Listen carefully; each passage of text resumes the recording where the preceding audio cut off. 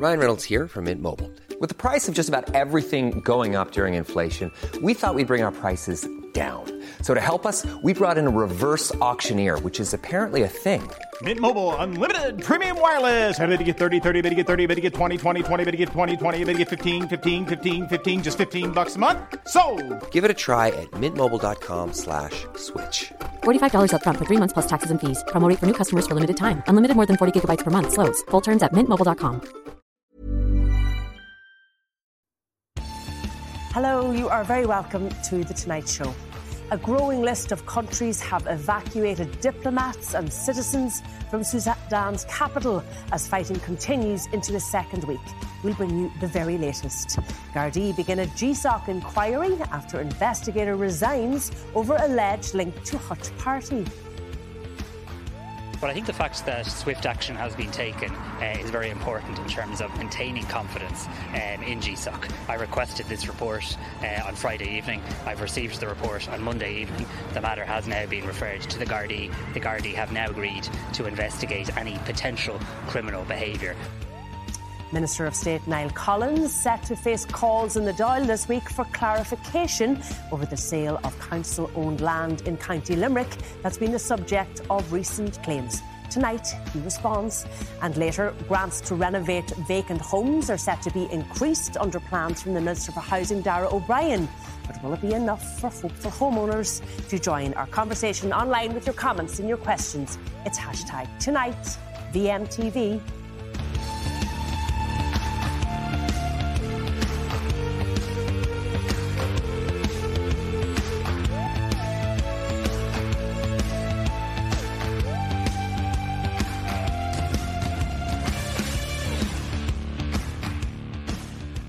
People are making desperate attempts to flee Sudan as violence continues, with the Department of Foreign Affairs confirming that a total of 50 Irish citizens have been evacuated. Well, for more on this story, Fine Gael Senator Martin Conway, Independent Senator Tom Clonan and Irish Times Africa correspondent Sally Hayden are here with me in studio. And I'm joined via Skype this evening by Dr. Zanira El-Bashir, who grew up in Ireland with her siblings, and her parents and 3 siblings have had to flee Sudan capital in recent days because of continuing violence. You're very welcome to the programme. I'm going to start with you, Dr. El-Bashir. Your mum, your dad, your 3 siblings are in Sudan. I know you've been in, communication as often as you can with them, and communication is very, very difficult. They have now fled to somewhere more safe, but tell me what it was like communicating with them, with this violence playing out in the background. I mean, it's just been completely unimaginable. This is not something any of us have ever been used to, completely normal lives up until last week. Up until that point, even the communication that we have had with them was quite scanty. At the moment, the internet services are completely out, which means that they can't receive any communications from the Irish Embassy. It's been very difficult for me to contact them, even through normal phone carriers. People in the country are struggling to get in contact with even their neighbours through these really poor signals. I mean, I've been fortunate enough to actually have been able to speak to my family for even a couple of minutes at the time. And I know people who have not been able to get in contact for days now. So I can only call myself fortunate for even a brief word or two just to say that they're safe. And why did they decide to leave where they were living? What danger did they face? So, as you know about the situation in Sudan, very suddenly, it's been completely terrorizing. They are in the capital of Khartoum, which is where the majority of the airstrikes, gunfire, they were living under threat of any of these explosions basically hitting our home, as they have done in many homes in our neighborhood as well. We know too many people who have, known family members, family friends who have passed away in this violence, people who have been severely injured. That was not a risk that they were able to take by staying in the capital. So they have had to leave, which in itself was a risky situation. I mean, the roads aren't any better. I'm just so fortunate that they've even managed to get out of the capital, to somewhere that's relatively a bit more safer. But, it's even that situation at the moment, they can't stay there forever. Supplies are running very low. This is a very sort of quick decision to leave, just to even reach somewhere that's even a little bit more safe than where they are at the moment. And what are conditions like in the area that they have moved to? And I know you're even quite conscious of, revealing their new location, such as sort of the sense of threat that is there at the moment. But what are conditions like for them there?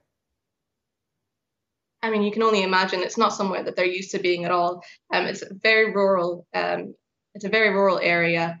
They don't have any access to internet services, many phone lines either. They've basically got a shelter and accommodation, sustenance, and that's pretty much it at the moment. And how long? Not really much means to leave. Even the area that they've had enough petrol just to get them there. But as you know, the situation currently, even getting enough petrol in your car to go anywhere else has been a struggle. There's no petrol anywhere in the country. So at the moment, they're essentially stuck, not even able to reach the capital, basically, where all these evacuations are taking place.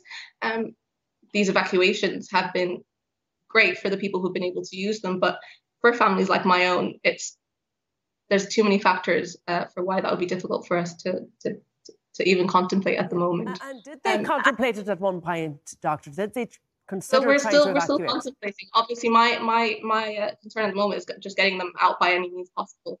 There's obviously the evacuations that are going through, but the issue with those is you have to go back through the capital and back through these very, very dangerous areas to a plane that may or may not be full. I know many people have been stranded trying to get these evacuations, and that's just not a risk that I want to take with my parents, 3 of my siblings, one of whom who has special needs. It's not easy for them to move around for these chances and these chance flights. They are great for the people who are able to access them.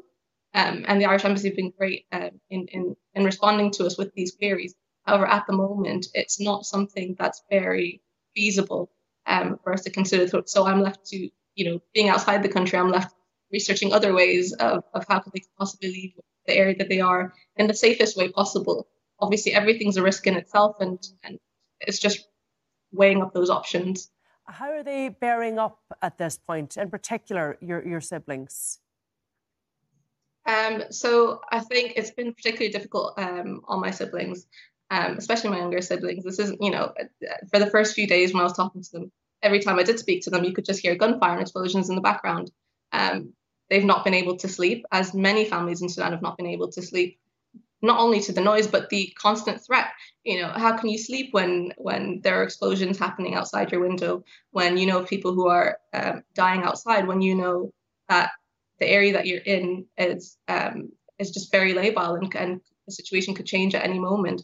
It's not something that I can imagine. It's anxious. We're anxious enough outside thinking about it, let alone having to live it.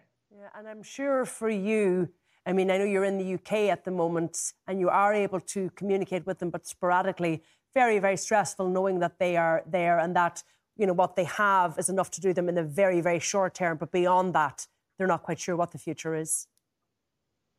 No, it's a situation that is getting worse. I mean, initially we all thought this was going to end in a day or two. No one thought that this would be dragging on to day 10 now. We didn't, even when they left a few days ago, they'd only taken a few things. They didn't think this would be something that they would need to, they didn't ever think that they wouldn't be coming back to Khartoum. At the moment, that's what it stands. We've locked up our house in Khartoum. Hopefully it's still there when they get back. But at the moment, there's no way back. There's only ways out. And even the ways out are quite difficult, quite dangerous. It's not an easy situation. I can only say that. It's not something that is very clear. There's lots of risks either way. And I'm just hoping to get them out in the safest way possible. All right. Thank you for joining us this evening, Dr. El-Bashir, and I wish your family the best of luck in the coming days. I just want to go to my panel now because, Sally, I'm so conscious that Dr. El-Bashir's family were able to flee. They are in a place of relative safety now, but there are so many citizens, ordinary people in Sudan, in the capital, who don't have the ability to flee, who don't have the petrol for the car, who don't have money, who are bunkering down. What is their experience at the minute? Yeah, I mean, I think people are completely terrified. I was talking today actually to a Sudanese friend, a former colleague who is in Khartoum, and I literally heard a bomb go off in the background as he was speaking to me. And, you know, then he basically kind of, I think, jumped and dropped the call. Yeah, they're terrified, and trying to get information has been so difficult. Like getting internet access is very hard, phone signal. And so trying to get information on what are the safe routes, how can they get to, you know, any place, how can they move, basically, is very difficult. I think it's important to say that I've kind of been astounded by the support that Sudanese civilians have been giving to each other and the efforts that seem to be being made to try and get, you know, people who need medical care help, you know, to help people contact their families and to share information on safe routes. But of course, it's completely terrifying. And I think like a lot of the international media coverage has focused on the evacuations of foreigners, but really the main focus needs to be on the situation for Sudanese people. I was talking as well to someone today who he had applied for a Swedish visa just before the conflict came out, and the Swedish embassy now has either evacuated or is in the process of evacuating their staff, and they have his passport, and so now he's been left with no passport. And I think like it means he can't leave the country. His options for traveling are very bad, and I think there's like a whole host of situations that are being created. It's not to say that it's bad to evacuate people, but there are a host of situations that are being created when you focus on, you know, taking out the foreigners and present that as a victory without evaluating the wider situation. Because for a lot of people won't be aware that, you know, you're talking 40-degree temperatures here at the moment. You're talking limited access to water. You're talking food prices that have gone up by 3 or 4 times. And people who were living in very, very difficult conditions, challenging conditions prior to this. Sally? Yeah, I mean, there are challenging conditions in Sudan, but there's also, you know, normal life, or there has been normal life, you know, good times, parties, like people getting on with things. And I think there's been a huge amount of hope since Bashir left in 2019. And there were really huge dreams by people that there was going to be democracy and there was going to be civilian rule and that things were going to get better. And of course, that's been kind of slowly dashed along the way, but actually this is the most devastating blow to that. And it's a tragedy. The focus, Tom Clonan, in Ireland has been on the 150 Irish citizens who have made the embassy aware that they are looking for assistance and looking to evacuate. 50 of those have been evacuated. There are 100 still there. In terms of assisting those people, describe for people in detail what's happening on the ground there. Well, just to echo what Sally was saying, this is an appalling humanitarian catastrophe for the people of Sudan, the people of Khartoum. I'm hearing figures as high as, 3,000-4,000 people very seriously injured. And I think in the coming days and weeks, we're going to learn that the death toll is much higher. And principally the victims of this, and we've experienced this at first hand, is the civilian population. And your previous contributor mentioned a family member with special needs. They're very, very vulnerable.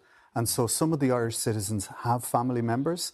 And the big problem and the challenge will be trying to get across the city to whatever evacuation point is available. And that's where the military personnel are, they will be liaising now with whatever partner nation, whether it be the French or the Swedes, to get the Irish citizens and their dependents out. It's trying to navigate a safe evacuation corridor, provide them with the communications link so that they have that liaison with the Irish, and to assist them possibly with travel documents, with the diplomatic staff. And we've had the recent experience in Kabul in August of 2019, and similar to this, the civilian population left entirely to their own devices and at the mercy of the Taliban. But again, a very similar operation from the Irish perspective, with 12 Special Forces, Army Ranger Wing, specialising in communications, advanced paramedic skills, and providing security, particularly at the point of the perimeter, making sure that Irish people and their dependents can get in and get out. But it does highlight our lack of heavy lift capability and, our dependence on other nations to get our citizens out. Okay. And that's something we're going to have to look at. OK, I want to come back to that, but I just want to go to a correspondent, Patrick Oyet, who is standing by now in Juba in South Sudan to give us the very latest and what's happening in Sudan. It was described today by the UN as one of the most dangerous places in the world currently. Can you describe conditions, what life is like for ordinary citizens? This is not enough. Commission. Contact there. We will try and get back to you if we get the opportunity. Just to go back, I suppose, Tom, to what you were saying, we, the Irish, have very much been relying, have we not, on the support and really the generosity of other countries to get our own citizens out. Yeah, and look, we learnt a lot from the experience in Afghanistan, and the government have ordered heavy lift aircraft, but the lead-in time is going to be about a year and a half. But the fact that we only have 12 troops because of the triple lock limit, I think that's something we're going to have to revisit. That's an arbitrary number, 12, for a humanitarian evacuation. Like we're increasingly with climate change, with man-made and natural disasters, we're going to be in a position where we have to get Irish citizens and dependents and other nationalities out. So we need to look at, I think, having it set at 12 is quite risky, actually, for the people involved. It exposes them to a higher level of risk than is necessary. They would have been better off with 30 or 40. Like other nations, for example, the Swedes are sending as many as 400 or 500 troops just to provide the adequate security and support for their people. And we're sending 12. Yeah, and when our aircraft arrives, when it is delivered, between crew, logistics, security, resupply, you're talking about larger numbers. And for us to meaningfully intervene and in the aftermath of this, to assist in the humanitarian effort, to assist the Sudanese people, we should be allowed to send larger numbers of troops out on humanitarian missions without recourse to the triple lock. Okay. I'm not talking about operational deployments. I'm just talking about emergency response. OK. We should look at that number. Let's just go, Martin, to those 100 citizens who are in Sudan, who have contacted the embassy, who are looking to perhaps evacuate. What kind of progress are we making getting those people out safely? Well, look, we're working with, obviously, the government is working particularly with France, because France are leading the operation, but they're working with other European colleagues as well. And because we have very skilled diplomatic people from the Department of Foreign Affairs who are going out assisting the 12 Army Rangers. And I fully agree with Tom and his analysis. I think that triple lock provision needs to be looked at sooner rather than later, because we've seen in the last 12 to 18 months that there are instances where we have to move fast in a humanitarian scenario to evacuate our people. But we still wouldn't have had the aircraft capacity at this point in time. Certainly not, no. And is it not, I have to say, I know it is coming and it could be another year and a half, but is it not embarrassing, it's not exposed that we as a wealthy nation are left relying on the relationships that perhaps our defence forces have made with other countries to get our citizens out safely in this situation, or situations like this? It's not ideal at all. And there has been underinvestment in the defence forces for decades. And I think that's generally accepted by everybody. The government commissioned a very high-level review on our defence capabilities, which was published last year, that made significant recommendations in terms of equipment, in terms of scaling up the skill set within the Army. Unfortunately, it doesn't happen overnight. Specialised equipment, like what is on order, there is a significant lead in time. So we don't have a timeline at the moment for getting those 100 citizens out safely if they wish to do so? Well, we don't. But what I do know is that the Taoiseach and the Taoiseach, who was also the Minister of Foreign Affairs and Defence, are in daily contact and, in cases, hourly contact with our European colleagues. Everything has been done to ensure that the 150 people, the 100 that are remaining, 50 I understand have successfully been brought to safety, and the other 100 will be. Because we're absolutely determined as a government to ensure the safety and the people who are on the ground out there for us, our diplomats, our representatives in the Department of Foreign Affairs and the 12 Army Rangers are highly skilled. They're trained for these particular scenarios. And I have every confidence that there won't be any stone left unturned to ensure that these people are brought to safety and brought back to their families. I did hear Tom Cronin, Richard Boyd Barrett from People Before Profit saying that he was concerned that situations like this are being, I suppose, manipulated by the government who are trying to erode our neutrality, and that conversations about looking at the triple lock and perhaps removing the triple lock feature is just part of a dismantling of our neutrality. Do you accept that? No, nobody could possibly have foreseen the events in Khartoum. This is a rapidly evolving situation and people are really in harm's way. I mean, I absolutely am committed to military neutrality. I do not believe that Ireland should join a military alliance, and I've been on the record as saying that for a long time. But we do need to look at the triple lock as it applies to humanitarian assistance. And if we have these assets as a neutral state, heavy lift capability, then we can provide the type of assistance that Sally was referring to, helping the Sudanese when this is passed. But tonight I would say there are 100 Irish citizens out there in a very fluid situation. It's a terrifying, traumatic experience for them. I hope that everybody gets out. But when you think of our Ranger Wing personnel, our diplomatic staff, they're putting themselves into harm's way, as they did in Kabul, right into the eye of the storm. And every single person that they get out of there is a life transformed. And that's a skill set that we can build on as a nation and as a neutral state, to be our unique voice in the world and to be constructive. And to potentially assist others. Sally, the UN were warning today that this fighting that we are seeing, this violence, could extend to the whole region and beyond. What do you think the likelihood of that is? And what do you think the chances of a ceasefire at this point? I was reading there that I think the RSF anyway have said that they've potentially agreed to a ceasefire, but we don't know that will hold. And they haven't held in the past. Exactly. In terms of the conflict spreading, we've already had the fighting in Tigray. I was actually meant to go to Sudan last month and report on the situation for refugees from Tigray who have crossed into Sudan.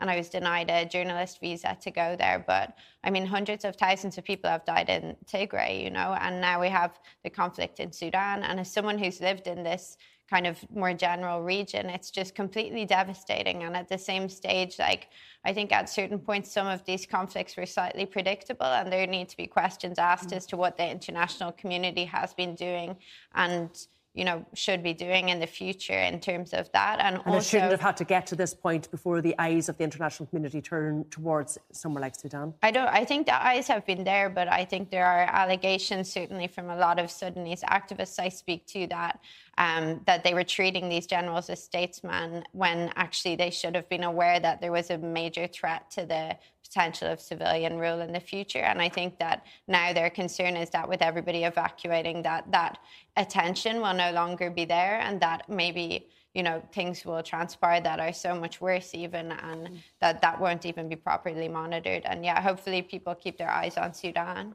All right, we're going to have to leave it there for the moment, but we will keep you up. Hey, it's Ryan Reynolds, and I'm here with Keith, co-star of my upcoming film, If, only in theaters May 17th. Do you want to tell people the big news? All right, I'll do it. Sign up now and you'll get unlimited for $15 a month and 6 months of Paramount Plus Essential Plan on us. MintMobile.com/switch. Upfront payment of $45 equivalent to $15 per month. Unlimited over 40 gigabytes per month. Face lower speeds. Videos at 480p. Active Mint customers by 531.24 get 6 months of Paramount Plus Essential Plan. Auto renews after 6 months. Offer ends May 31st, 2024. Separate Paramount Plus registration required. Terms and conditions apply if rated PG. I'm Sandra, and I'm just the professional your small business was looking for. But you didn't hire me because you didn't use LinkedIn Jobs. LinkedIn has professionals you can't find anywhere else, including those who aren't actively looking for a new job, but might be open to the perfect role, like me. In a given month, over 70% of LinkedIn users don't visit other leading job sites. So if you're not looking on LinkedIn, you'll miss out on great candidates like Sandra. Start hiring professionals like a professional. Post your free job on linkedin.com/people today. In the situation right throughout our bulletins tomorrow. My thanks to Dr. Tom Cronin and to Sally Hayden and Dr. El Bashir. After the break, we will have more on why Minister of State Niall Collins has issued a statement this evening. Separately, why Gardaí have started a GSOC inquiry after investigator resigns over alleged link to Hutch Party.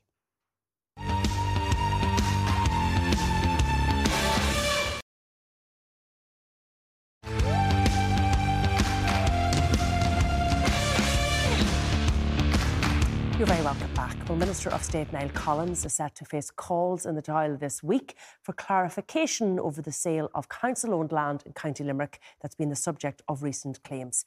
Deputy Paul Murphy of People Before Profit Solidarity says he intends raising the issue when the Dáil sits again from tomorrow. Tonight, in a statement, Deputy Collins said he was not a member of Limerick County Council in 2008 when the sale of a property in Patrickswell was approved and sold after what he said was a transparent process. Mr Collins also says in his statement that when the council executive recommended to Bruff LEA committee that the property should be put up for sale in January 2007, neither he nor his wife had any pecuniary or beneficial interest in that property, and there was no disagreement to that decision. Well, for reaction to this, Fine Gael Senator Martin Conway is still here, and Social Democrats TD Cian O'Callaghan also joins me. So we know Cian O'Callaghan that Paul Murphy is seeking Dáil time and wants Niall Collins to come in to the Dáil and to answer questions on some of these claims. Do you agree with Paul Murphy that there are questions to be answered? Yeah, there are questions to be answered. The statement that Niall Collins has issued tonight is extremely short. It leaves a lot of questions unanswered. I think he should come into the Dáil. He should take questions on this. This shouldn't be just let drag on and build up. And I think, given the level of reporting that there has been on this, by the Ditch and by others, that it's not okay just to issue a very short statement like this and think that's the matter done. He owes it to everybody, I think, to give a full statement and take questions. He would argue, I suppose, that he has clarified the situation, that he has put out this detailed statement this evening. But you say there's still further questions. There is, yeah. I don't accept it's a detailed statement. It's a few short lines, and actually there are issues there that he hasn't addressed in it. It's quite partial in terms of his response in this. So if he has nothing to hide here, what he should do is come into the Dáil, give a statement and take questions on this. If he's no case to answer, he should have no issue with doing that at all. All right, and we did, of course, contact the Fianna Fáil press office and contacted Deputy Collins Steve. He wanted to come on the programme this evening, but he was not available. So to you, Martin, do you expect Niall Collins to come into the Dáil and to give a statement and to take questions from people like Paul Murphy and Cian O'Callaghan? Well, first thing I'd say is that I've known Niall Collins all of my political career. I find him to be a very decent person, an extremely hard-working colleague, both within the Dáil and for the people of Limerick. The Business Committee, obviously Paul Murphy has written or made some sort of contact with the Business Committee, and I've no doubt that the Business Committee will consider that, and they will make a decision as to whether Dáil time is necessary for this or not. And do you think Dáil time is necessary? Do you agree with Paul Murphy on that? Well, I haven't studied the statement in detail, but it's something. I accept Niall Collins' word on this. As I said, I consider Niall Collins a very honourable person, a very hard-working person. Okay, but should he or should he not come into the Dáil and take further questions? The media have questions. We asked him to come on this evening. He wasn't available. We have this statement, but Cian said there are still issues to be addressed. Should he provide the Dáil with a statement and take those questions? Well, as I said, I haven't studied his press release or his statement in any detail at all. The Business Committee, a request has gone into the Business Committee, and I've no doubt the Business Committee will consult the Ceann Comhairle and the party leaders will consult on it. And if it's deemed necessary, I have no doubt that Niall Collins will go before the Dáil if it's deemed necessary. Would you like to see him just draw a line under this by taking questions? Look, if Niall feels that he needs to draw a line under it, so be it. I think myself that he's issued a statement, he's clarified the timelines, and really and truly, there's a lot more important things. Okay, so you think he has addressed the issue you think he's drawn a line under it? I'm certainly, for one, satisfied. Perhaps others aren't. I can only speak for myself in this. So you're not speaking on behalf of the Fine Gael party? That's not their Well, no, not at all. I mean, I only became aware of this when I came out to studio tonight. So I certainly have no brief from Fine Gael in terms of this. But what I am speaking of is somebody who's known Niall Collins with 20 years, who has seen the work he's done, who is in a neighbouring constituency. And I consider Niall Collins to be an extremely honourable, straightforward, hard-working politician. And I take Niall as I find him. And I know Niall probably better than a lot of people. And I do consider him to be very straight and honourable. All right, and we will come back to this issue tomorrow evening, if it is brought up, I'm sure, in the Dáil tomorrow, and the invite remains open to Niall Collins to come on the programme. Now, moving on to other news, Gardaí have begun an investigation into an allegation that a senior investigator with GSOC attended a party with Gerard the Monk Hutch. News correspondent Richard Chambers joins me now from Mayo, where the GRA conference is taking place. So we had this late development this evening, this Garda inquiry that was requested by GSOC, and GSOC themselves have put out a statement. What does it tell us, Richard?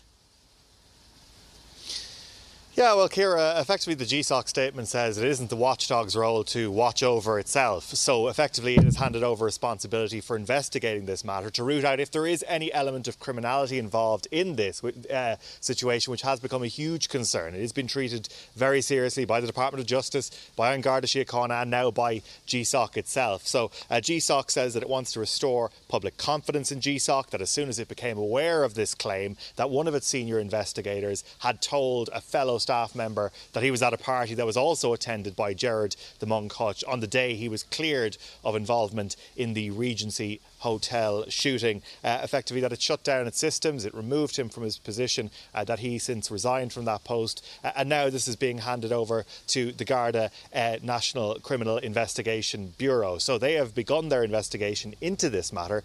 They will be looking to interview the now former member of GSOC about his involvement and whether or not there is any links to any criminal activity. That is obviously very much in the early stages of that investigation, but it is something that members here at the GRA conference, the rank and file Garda representative body here having their conference in Westport in County Mayo, they're very concerned about this. They say that they are very concerned because criminal groups have previously attended their homes, they've stalked Gardaí, they have been seeking data on Garda whereabouts and operations. Obviously the investigator in this situation at GSOC had access to Pulse as well, so that is something which GRA members are concerned about. One thing they're also mentioned this evening as well, Ciara, is that they're actually concerned about the lack of urgency as they saw it from GSOC in terms of conducting its investigation. GSOC handing over an interim report to Minister Simon Harris about what actions they've taken to date before handing over to An Garda Síochána. The GRA not happy about that. They said, for example, that they've seen GSOC members arrive in helicopters at scenes of crashes involving Garda members. They say there was no such helicopters or nothing even of the sort in terms of urgency displayed by GSOC in conducting these inquiries. You also spoke to the Minister for Justice, Simon Harris. He now has had sight of that interim report from GSOC. What did he have to say? So our colleague Ashni Kushtala speaking to Simon Harris earlier on, saying effectively that now, because this is being investigated by An Garda Síochána, that this is not something which he is not going to be commenting on any further, but to say that he does want to see public confidence restored in GSOC. And this is a very serious matter, given the public fixation, really, with the Regency Hotel trial, with Gerard the Monk Hutch, to have this story arriving on the front pages of national newspapers after a lot of scrutiny was already fixed on the criminal justice system for the handling of that trial. There is a big effort now underway to try and restore confidence, and that is something which I think you're going to see a lot of from the Department of Justice, from Minister Simon Harris, and as well as that from the Garda Commissioner Drew Harris, who is arriving here in Westport tomorrow to give his address to delegates here at the GRA conference. There'll be questions for him too when he does speak to journalists tomorrow. Richard, at the moment I suppose there's still a lot of sort of alleged information. There's not a lot of confirmed detail. Do we know that this individual cooperate with GSOC as part of their investigation, or will it now just be part of the Guards' investigation to speak to this individual? Yeah, effectively now there is one investigation, there is one show in town in terms of the investigation into this incident. That is the NCIB investigation. From what we do understand, he did cooperate and did speak to management, senior investigators at GSOC, but there will be a more meaningful investigation, an interview, which will be conducted now by the Garda National Criminal Investigation Bureau at this point. There is going to be a huge focus on exactly who he knows knows in terms of if he has any real contact or any regular contact with any members of the Hutch family. Of course, it has also been reported and is understood from speaking to Garda sources that the person in question here may actually look to leave the country at some point in the weeks ahead. So that is something they're looking to try and do, try to wrap up their investigation into this as quickly as possible before that does happen. Yeah, very briefly, Richard, I mean, this is quite exceptional, isn't it? The Gardaí have never had to investigate GSOC before. No, it's completely a reversal of the roles there, and that is something which GRA members have quietly been talking about before, because they haven't been shy. If you speak to the AGSI or to the GRA, they haven't been shy in criticising GSOC investigations in the past for taking too long, and some examples from the point of view of members of An Garda Síochána. So for the Garda National Criminal Investigation Bureau to now be, for the first time, investigating activities at GSOC is a very, very real role reversal, and it would go some way to addressing some of the disquiet in Garda circles about how GSOC has conducted some things in the past. But really, this is very much the early stages of the inquiries into something which has really spooked members of An Garda Síochána, it must be said. And it is something they want to see rooted out, to find all the facts relating to this. They say, of course, that there is no findings in terms of anything, no criminal links have been proven at this point in time. But that is very, very important to find out over the days and weeks ahead. All right, Richard Chambers speaking to us live from Mayo this evening. Thank you for your time. Martin, you can understand the concerns of Gardaí here. GSOC holds confidential information on Garda Síochána. Have they acted adequately, do you think? I fully and totally understand why Gardaí would be concerned. I think not just the Gardaí are concerned, the public are concerned that this situation has happened. I think people were just gobsmacked when this appeared in the papers towards the end of last week. I have to say the Minister immediately looked for a report from GSOC. That report was made available today.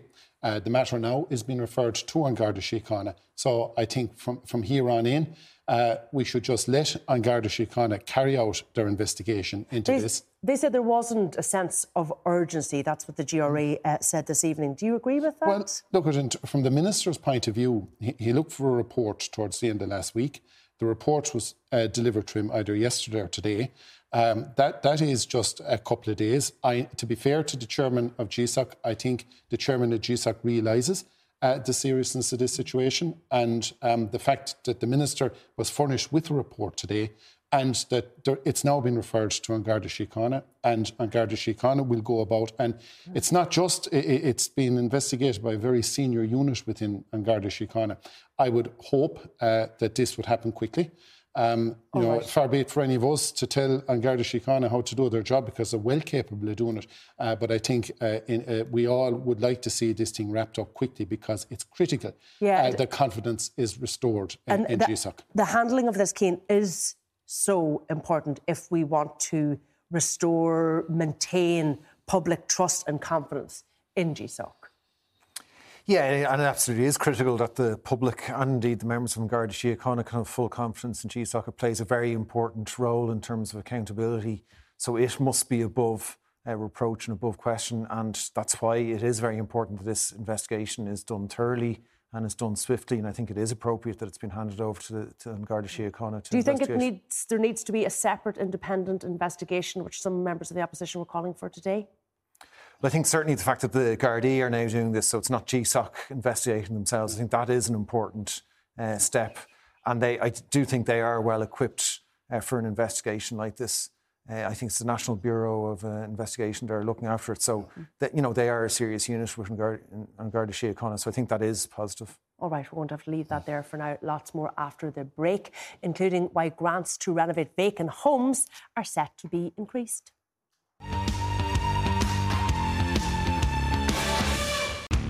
Well, grants to renovate vacant homes are set to be increased under plans the Minister for Housing, Darragh O'Brien, will bring to Cabinet tomorrow. The move is aimed at addressing the rising cost of building materials.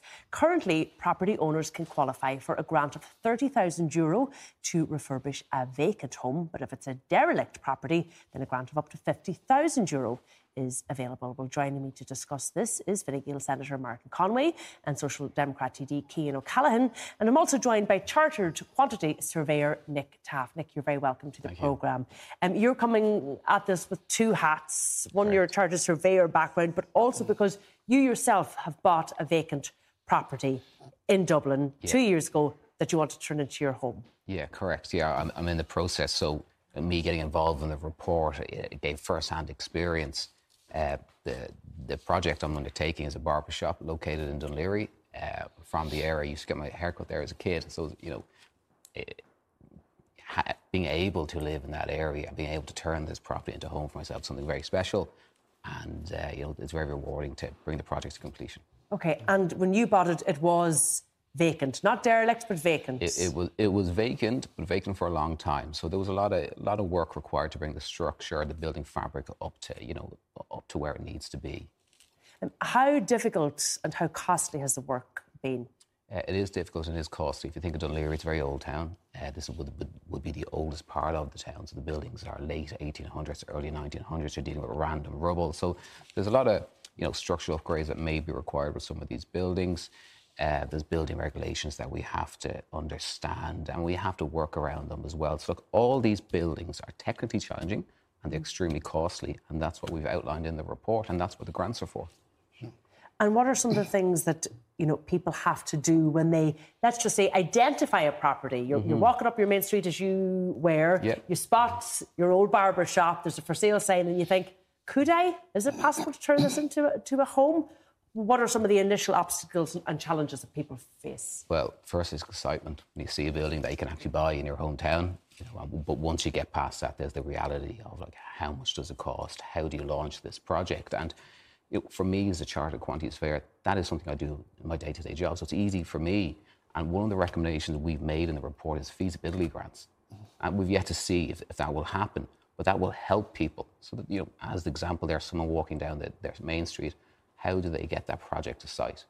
And they do this in Scotland. A small feasibility grant, you can hire a QS or an architect or an engineer to launch that project. So one of the real difficulties here is that if you're a potential purchaser, there's quite a large outlay before you even know if the property is feasible to turn into a home. That's one of the difficulties. And if you spend a couple of €1,000 and you're told it's not feasible, then you're out of quite a bit of cash. Yeah. And not only that, raising finance is difficult for these properties. So if you can prove to the finance provider that this is a viable option and that you've done your correct due diligence, that will help you raise finance. Without finance, there's no project. Simple as that. And how difficult was it for you to raise finance? It was challenging, but again, I do it day to day. It's part of my job. But these buildings shouldn't just be for construction professionals. They should be for everyone. And by providing grants, feasibility grants and knowledge, we can get people into these vacant buildings. One of the things that's been proposed, Martin, we understand in proposals that we brought to Cabinet tomorrow, is to increase the grant for vacant houses by 20,000, so bring that from 30 to 50,000. Do you think that's enough, given the uncertainty that Nick outlined there? Well, I think Nick's proposal about a small feasibility grant is an excellent idea. I know that my colleague, Senator John Cummins, 9 months ago maintained that the 30,000 wasn't enough, and he maintained that the 50,000 for the derelict house wasn't enough. So, unfortunately, governments sometimes move slowly, but we're in, hopefully, the memo that's going to Cabinet tomorrow, which is going to have a suite of measures, including the elimination of development contribution charges from all houses going forward, from big apartment complexes to the one-off rural house. We've, in this country, 80,000 planning permissions, 80,000 plans granted by councils around the country that have not commenced. If we could even get 50% of those commenced in the next couple of years, it would make a huge difference. Yeah, so just to go back, to the vacant properties issue, because I know there's dispute about how many vacant properties we have in this country. But I know the Society of Chartered Surveyors in Ireland did this survey, looked at vacant properties, and they said, as it stood, only a quarter of them at the moment are viable for renovation, because between the cost of the property and the cost of renovating the property, it will end up costing you more than what it's actually valued. So is an extra 20,000 going to make that much of a difference there? Well, look, with the grant scheme that's in place at the moment, which was announced last year, already 1,500 people are in the scheme and are renovating properties, which is not an insignificant figure. The extra 20,000 that's been announced, or hopefully has been announced tomorrow, it'll be interesting to see what the uptake will be in that. But I've no doubt this is a moving feast. And if the Minister and the Taoiseach, looking at the results and the uptake, if it's deemed that it's not sufficient, I've no doubt it will be revisited, because there's no silver bullet to resolving this problem. We're working our way through it. There's thousands and thousands of vacant buildings out there that are capable of being refurbished. And you must also remember that there's also the SSIA grants as well, in terms of the insulating grants, up to 26,000. So potentially, if you're able to access that too. Absolutely. Isn't one of the real difficulties here, though, too, Cian, and it's identified in the Chartered Surveyors Ireland report, is accessing money from lenders. The banks, as it stands, are reluctant to hand over a mortgage to a vacant or a derelict property, and we haven't addressed that yet. Yeah, it's very hard for people to access finance, and the lenders are very reluctant. And even if someone qualifies for one of these grants, the lenders, most of those won't take these grants into account in terms of any finance that they're lending. So that definitely does need to be resolved. There is other issues apart from finance as well. There is issues when people have to go through the whole issues around building regulations, fire certs, and we could really do with every local authority having a one-stop shop. So if someone wants to do up a vacant or a derelict building, they can actually go there for advice and get all these things processed. It can take people months, going on years sometimes, to get their fire certs when they just want to renovate. And that's if they manage to get past the other hurdles and the finance hurdles. So this should be made easy. Anybody who's trying to access any of those SEAI grants for renovating their homes, if they go to these one-stop shops, you're looking at anywhere between a year and 2 years wait. Yeah, and this is exactly. So this is stuff that people should be able to get advice there and then on the spot. And exactly the point is, a lot of people don't have the expertise or the knowledge about how to go about this. So having people that are able to, in local authorities, that could give you advice, and this could tell you if this is in a heritage area, what you need to do. See, it's not about getting rid of these regulations. We have to have fair regulations for really good reasons. Helping people to navigate it. That would make a big difference. One of the things, that the SOC Dems has talked about repeatedly, and I've heard Holly Cairns talk about it, is the need for a higher vacant tax on these properties. What are you proposing, and how many more properties do you think it would bring onto the market? Well, the current government tax on vacant homes is 0.3%, and we think that's derisory. We think that's ineffective. We propose something much more substantial, a tax of about 10% on vacant homes. So we think there does need to be carrot and stick measures. There is about... That's quite the stick, isn't it? 10% tax? It is, but we have an absolute housing crisis, so I don't think we can afford to have about 100,000 homes around the country lying empty, not put into use. So we need those measures to encourage that. And really would you agree with that, in fairness, Martin? 0.3% is derisory, is negligible. It doesn't have the impact. Look, I prefer the carrot. Encouraging people to put vacant houses in the market. No, I prefer the carrot and the stick. I mean, to be fair, there's probably about a third of those houses that are vacant as a result of people in nursing homes.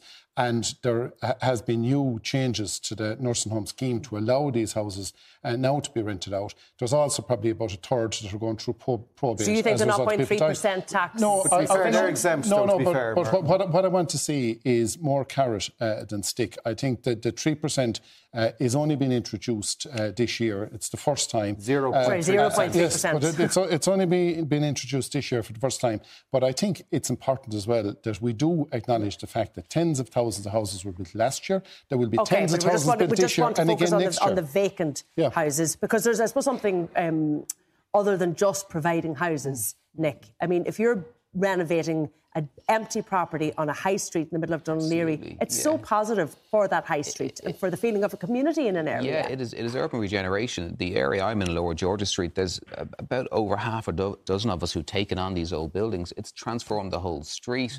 It brings, more footfall to the small shops. It just creates a better atmosphere. And ultimately, these buildings will be around a lot longer than we'll be around. This building isn't for me. This is building stock for the country. So do you think the extra 20,000 will make a difference? Do you think it's sufficient? One point we need to remember is we've also upped the age profiles of the buildings that are eligible for the grants. So it's up to 2007 now. So when you have a building that's not as old as mine, if you have a nice 1990s cavity block, that money will go further. So yes, in conjunction with moving the age profile of the buildings up to 2007, we'll capture ghost estates, we'll capture some better buildings in good condition, and it will go further, yes. All right, look, we're going to have to leave it there for now. My thanks to my panel for joining me this evening. The show is available as a podcast on all major platforms, and you can also find us on Instagram and TikTok. Tonight, EMTV. But from all of the late team here, good night and take care.